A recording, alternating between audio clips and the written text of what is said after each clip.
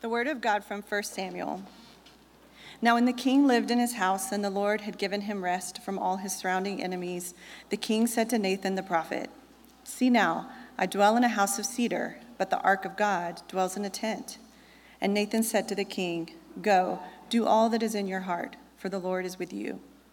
But that same night the word of the Lord came to Nathan, "Go and tell my servant David, thus says the Lord, would you build me a house to dwell in? I have not lived in a house since the day I brought up the people of Israel from Egypt to this day, but I have been moving about in a tent for my dwelling.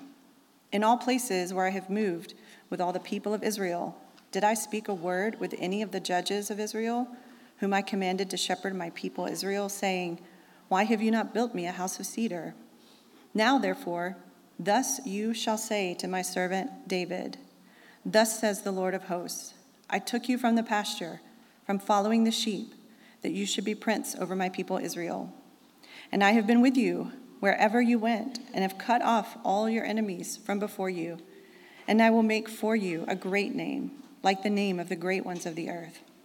And I will appoint a place for my people Israel, and will plant them, so that they may dwell in their own place, and be disturbed no more. And violent men shall afflict them no more, as formerly, from the time that I appointed judges over my people Israel.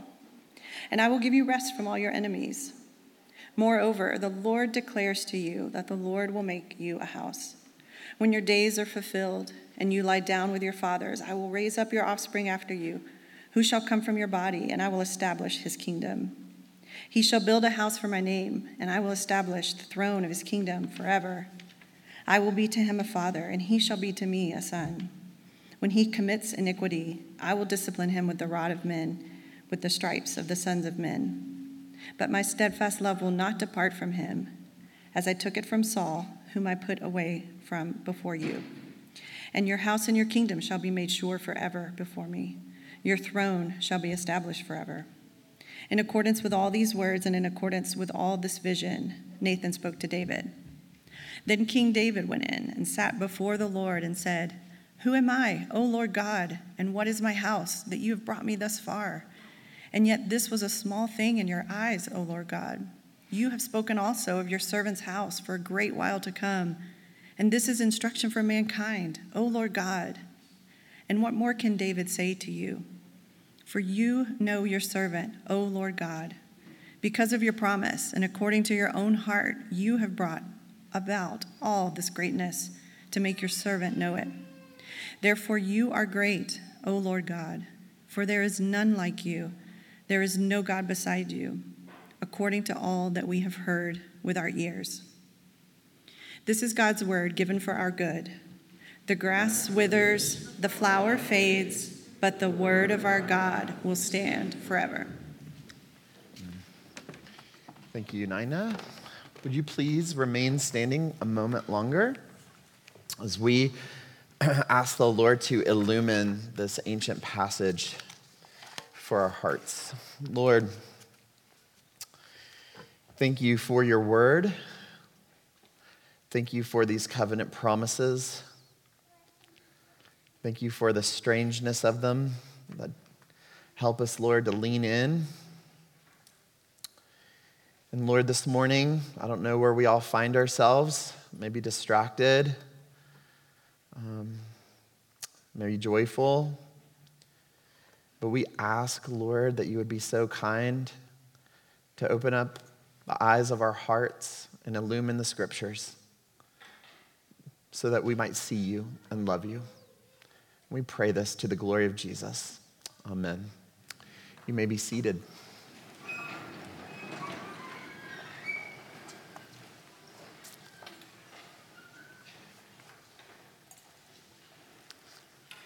Well, good morning, everyone. Again, if you didn't hear the first time, my name's Ronnie, senior pastor here. And happy Mother's Day, mamas.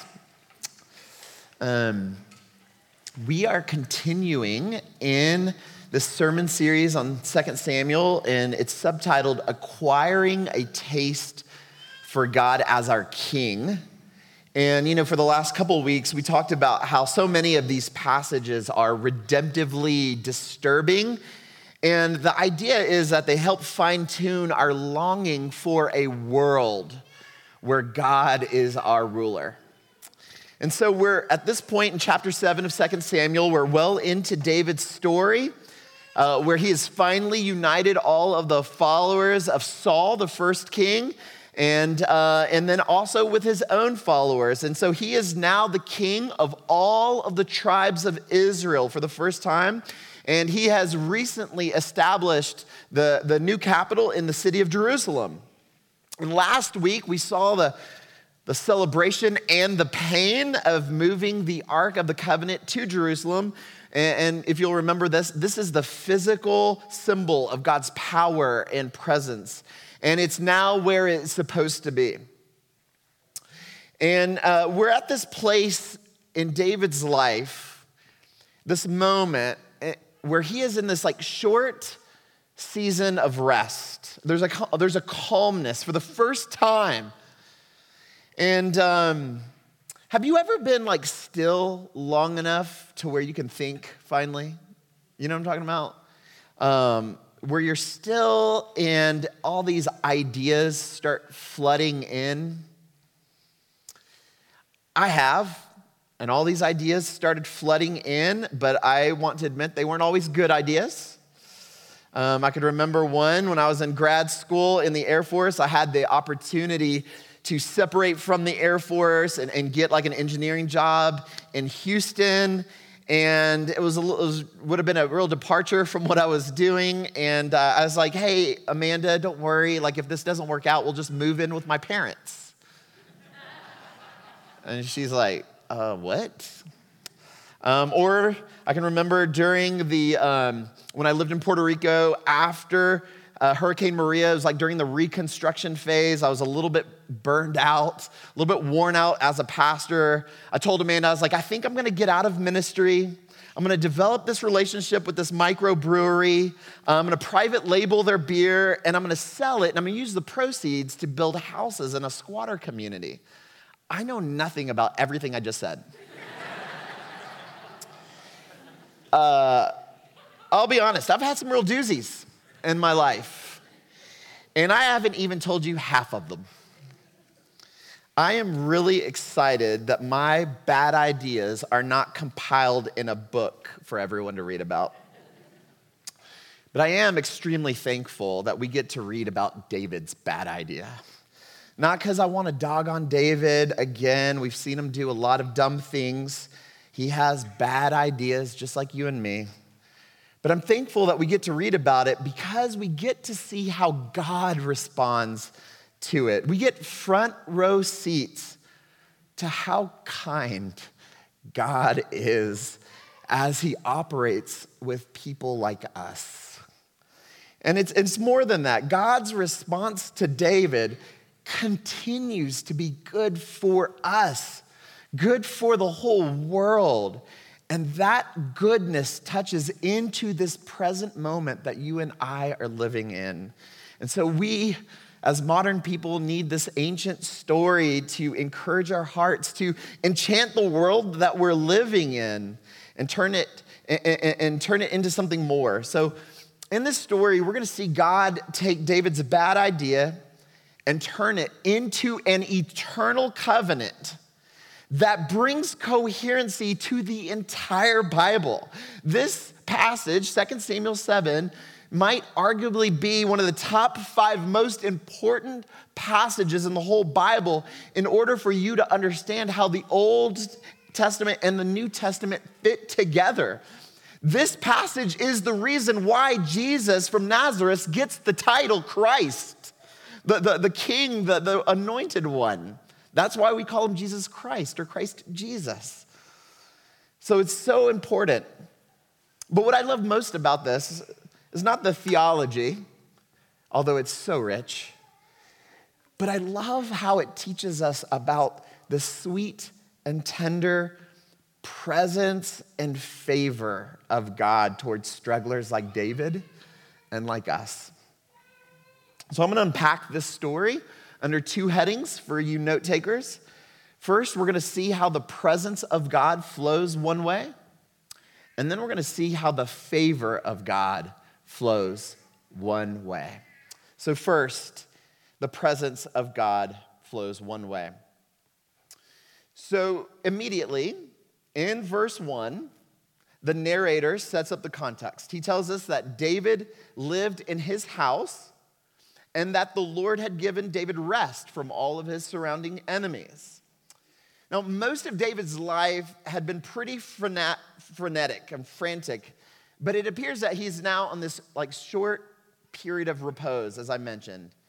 And I imagine this felt like an incredible gift to David after 20 years of running and hiding and fighting. And so there he is. He finally has space to just think. And so in verse 2, he turns to this guy, Nathan the prophet. Now, Nathan in the Bible is a pretty rad guy. We're going to learn he's extremely important, and quite frankly, he is a good friend to David. But up to this point in the whole Bible, we've never heard of him. He just appears out of nowhere. Now, I like Nathan a whole lot. Some of you are named Nathan, and some of you have named your children Nathan. But he is a human, and this very first introduction to him, we'll see, is not his finest moment. He's had better.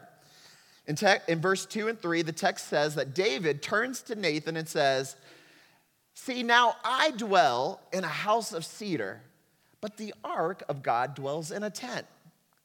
In verse 3, Nathan says to David the king, he says, "Go, yeah, man, do all that's in your heart. Go for it. The Lord is with you."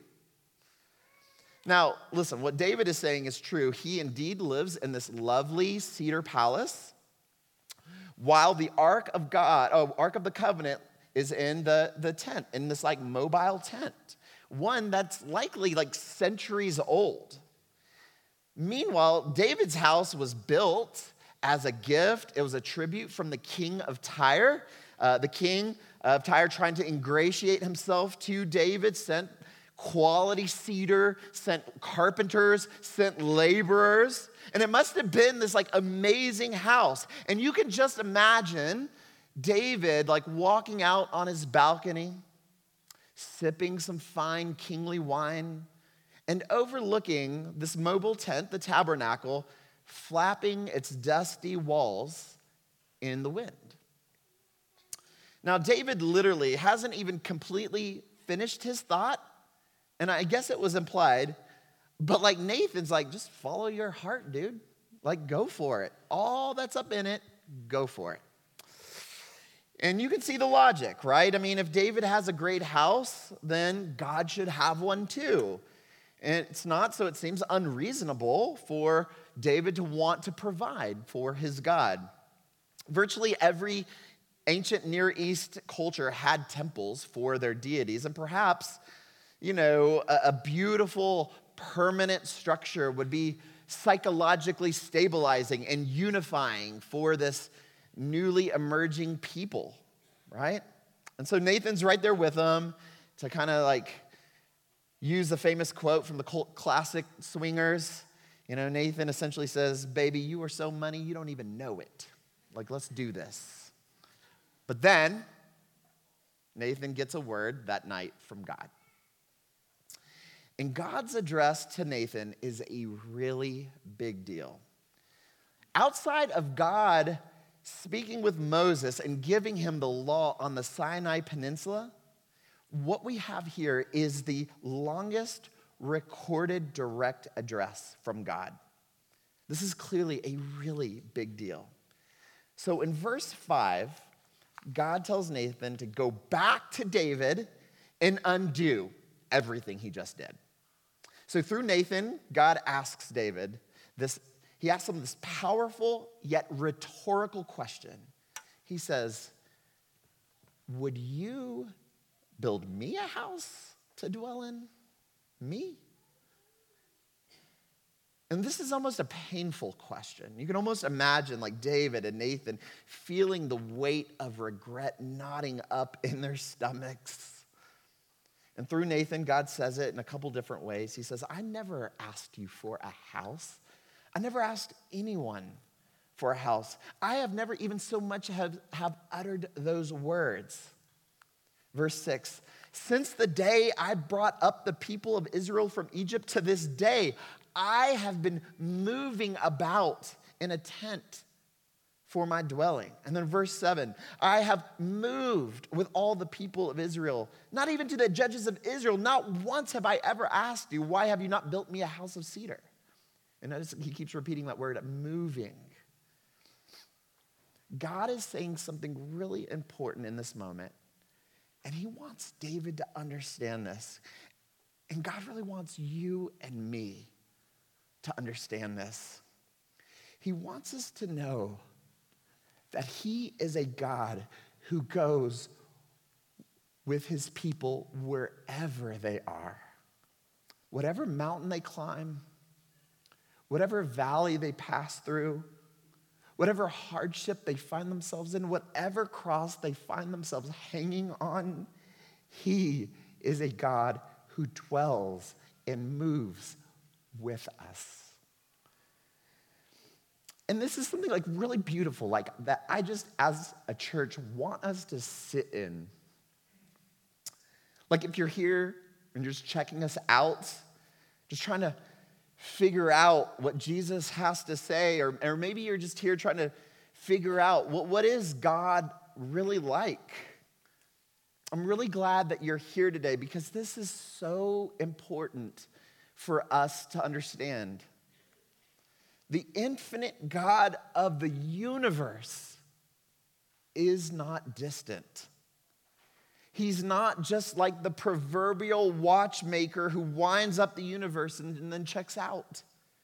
He's not just looking up from his social media account when he hears a bang or a scream like some distracted parent who just checks in every once in a while. Our God is absolutely committed to us. And he is one who is near and wants to build a living and true relationship with us. And mysteriously, he wants to make his home with us. And all of our gritty and dusty and dirty mistakes and doubts, and in our tearful joy and delight, and all of our ordinary and monotonous work, God absolutely wants to be there with us in those moments, and he moves with us. And I want you to know that that very presence of God is with us in this very moment. I know that in our disenchanted world, it will tempt us and seduce us into believing that what I am telling you right now is not true. And I know how pain and confusion and all of that we experience incline us to believe that God is not present. But listen, church, don't you dare believe that lie. In the fullest sense, in a way that God wanted you to see the invisible and to believe it, in the unfathomable reality of the incarnation, where the infinite God robes himself in humanity, we see this reality fully in Jesus. The disciple John, in his gospel, in the very first chapter, he tells us that the Word became flesh and dwelt among us. And that word dwelt is one of the most interesting Greek words where a noun is turned into a verb. You know what I'm talking about? It's like adulting, right? Like adult is a noun, but we use it as a verb. Like I need to go adult tonight, right? John is doing something syntactically just like that. He's saying that Jesus became flesh and tabernacled among us. He dwelt, he tabernacled among us. In Jesus, God has pitched his tent so that he could be with us wherever we are, even in the dirt and the muck and the confusion. And when we're just flapping in the wind and rattled, he is there. And you can't understand Christianity unless you understand this, because you and I, we don't live in the clouds. We live in this physical world, and our bodies are real, and the places that we go to are dangerous and not always safe. And you have to be certain that the immediate presence of God through his Spirit is enjoined to our flesh and blood, giving us real comfort, real joy, and real resources of peace. So much of this entire service is organized in its liturgy to convince you that God is with us right now. But listen, you need to know that what I am saying is also true Monday through Saturday. And so, through practices and rhythms and disciplines, we all need to regularly celebrate and practice God's presence. That's why we teach all of these rhythms of grace and these disciplines.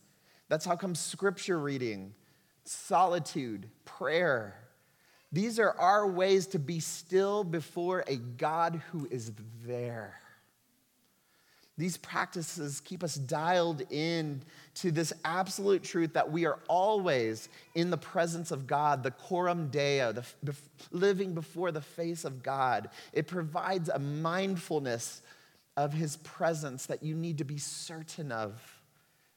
And if we were to all do this as a people, as a church, or as a family, and as individuals, church, we would all be so strengthened in our faith to live in his presence. David, with honorable intentions, no doubt, wanted to build God a house so that he could go and visit him from time to time. But he misunderstood. God was always with him, because the presence of God flows one way. See, you and I can leave the presence. We can come and go in the presence of other people. But for God, that is not so. The presence of God is unbreaking. And God was with David. And that's true for you and me, church. So there's more in this precious story that we need to uncover.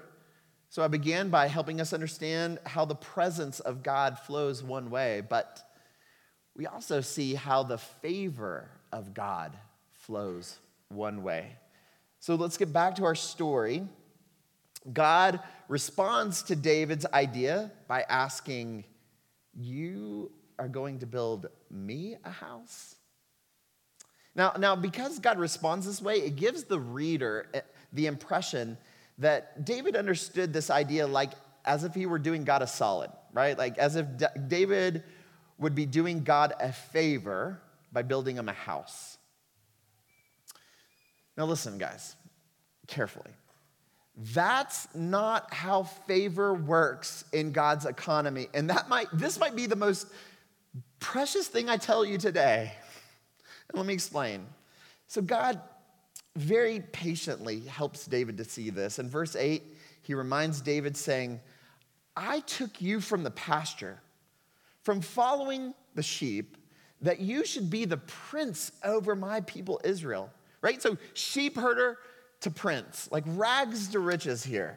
Verse 9, "I have been with you wherever you went and have cut off all of your enemies from before you, and I will make you a great name." Now notice that God is always the subject. I took you. I have been with you. I will do these things for you. That is how life works. That's how God relates with us as followers of Jesus. The grace and favor of God flows one way, from him to us. It's always God. It's always God. He called us. He forgave us. He healed us. He makes us look more like Jesus. And he will be the one who finishes this whole job and even heals the whole world. And on that day, there will be this great banquet with him. And guess what? It will be God who will provide the food and the drink See, we're just the recipients of his gracious invitation and provision. Our life with God is all grace from beginning to end. Now, I want you to believe what I'm telling you because if you believe it and bury it in your heart, it can be so spiritually transforming. I really believe this is the kind of thing that can just set you free to be a kind person, a forgiving person, a gentle person, a person who believes faithfully. And my guess is that like you're hearing me right now, and you might even think to yourself, Ronnie, I get it. I've heard this. You're not saying anything new. Is that me? I'm so sorry. I don't know what I'm doing. You're not saying anything new, Ronnie. And I know that you're hearing me right now. I know you're hearing me, but the reality is, I wonder if your heart can believe it. We are always walking across a floor of eggshell, very close to breaking through it, only to land in the lie that we have to earn God's favor and grace. Or maybe you think you just have to do stuff for God so that you can keep his favor. And if I'm being honest with you, I jump into the pool of earning God's favor all the time. And when I get into this cycle of obligation and debt, it really amounts to me running around and pretending and faking and manipulating. And then all I am left with is this profound spiritual anxiety that is eating me up. Does any of that sound familiar to you? When I'm in that cycle of debt and obligation, I ultimately feel tired and even angry. And the worst part about this, that while I'm working for God, I find it so hard to actually love him. And then I find it almost impossible to love my neighbor and my family from a place of just simply seeking their good.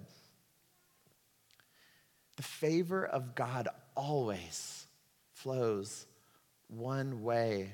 And we're not doing God any favors. That's not how the thing even works. And like David, we probably need to hear this over and over again. It's always God who is the agent working to make us look more like Jesus. He's the one working in us to help us put away all of these harmful patterns of living. He's the one expanding our hearts to truly love our neighbors without agendas. It's always God who is doing the work. We don't earn this. We can only receive it. We only receive it through the open hearts of repentance and faith because favor runs one way. And we need to receive this word from God, Denver Pres. Would you allow the fruit of repentance and faith to put you in the very delicate and vulnerable position of being totally out of control and squarely under the mercy of God? That's the only thing in your line of sight. Let me quickly conclude with perhaps the most breathtaking part of this whole passage. So quickly to recap, through Nathan, God teaches David about his presence and favor and how they flow one way.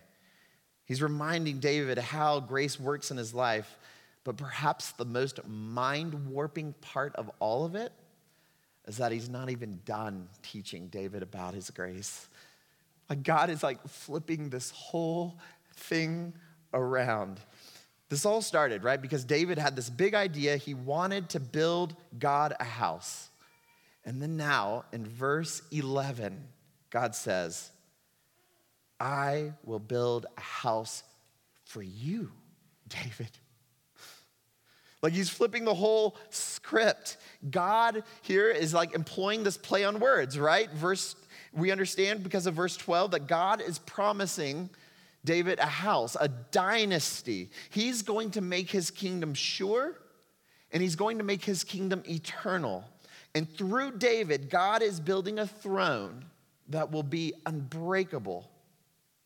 And God will relate to this dynasty of kings in a profound, mysterious, but personal way. Verse 14 says, I will be to him a father. He's speaking to the king. I will be to him a father, and he shall be to me a son. A son of David will rule over God's people forever. This is like grace and favor unlike anything that we have ever seen. And not just for David, but for you and for me.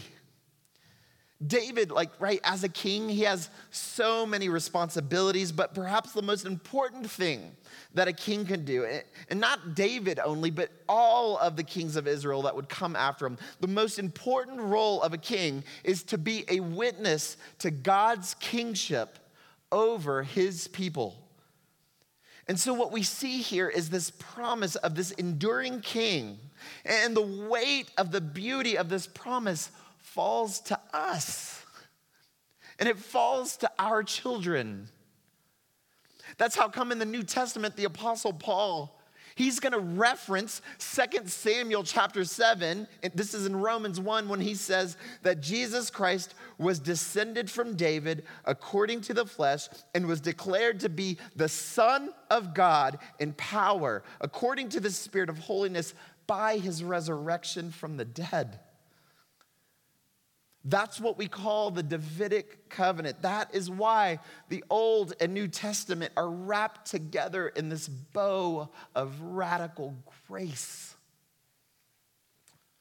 Now, there's no way that David could have had his mind been able to work out all of these details or understood all of what it meant, but we know that his own dynasty would just be a placeholder for the eternal Son of God, the true King who rules over us and who rules the world, who rules you with power and grace. And this is David that he's talking to, this fumbling former sheep herder whose life is mired in so much brokenness. He wanted to build a house for God, and God says, wrong. I do the building around here. I will build a house for you, and the dynasty of that grace falls to us without you or me ever doing anything about it, to ever even be able to earn or deserve it. And what do you do with that reality of grace? What do you do with that?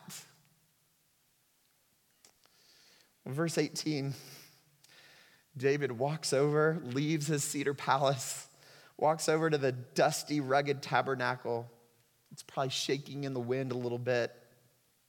He sits in front of it, probably looking at the Ark of the Covenant, and he allows it to orient his heart to the presence and the favor once again. And in that moment of clarity, he has a better thought this time. David recognizes this unlikely grace of God that he didn't have to earn. In fact, he never could have earned it. And he whispers the only words that make any sense when you come to grips with the fact that you are living under God's sheer grace. He says, who am I? Who am I, O Lord? And what is my house? You've brought me this far. Verse 21, because of your promise and according to your own heart, you have brought about all of this greatness to make your servant know it. Therefore, verse 22, you are great, O Lord God, for there is none like you, and there is no God beside you. Denver Pres, my prayer for all of us is that that would be you and me every single day of our lives, that the favor and presence of God would hush us. It would hush us into the sacred humility, not resentment towards God, but the sacred humility and awe of him. And when we're mindful of that, and when it characterizes us every day, when we see God's favor and presence all around us, wherever we find ourselves, even if we're hanging on a cross, you will be surprised at what those resources of grace will provide for you in that moment. Amen. Amen.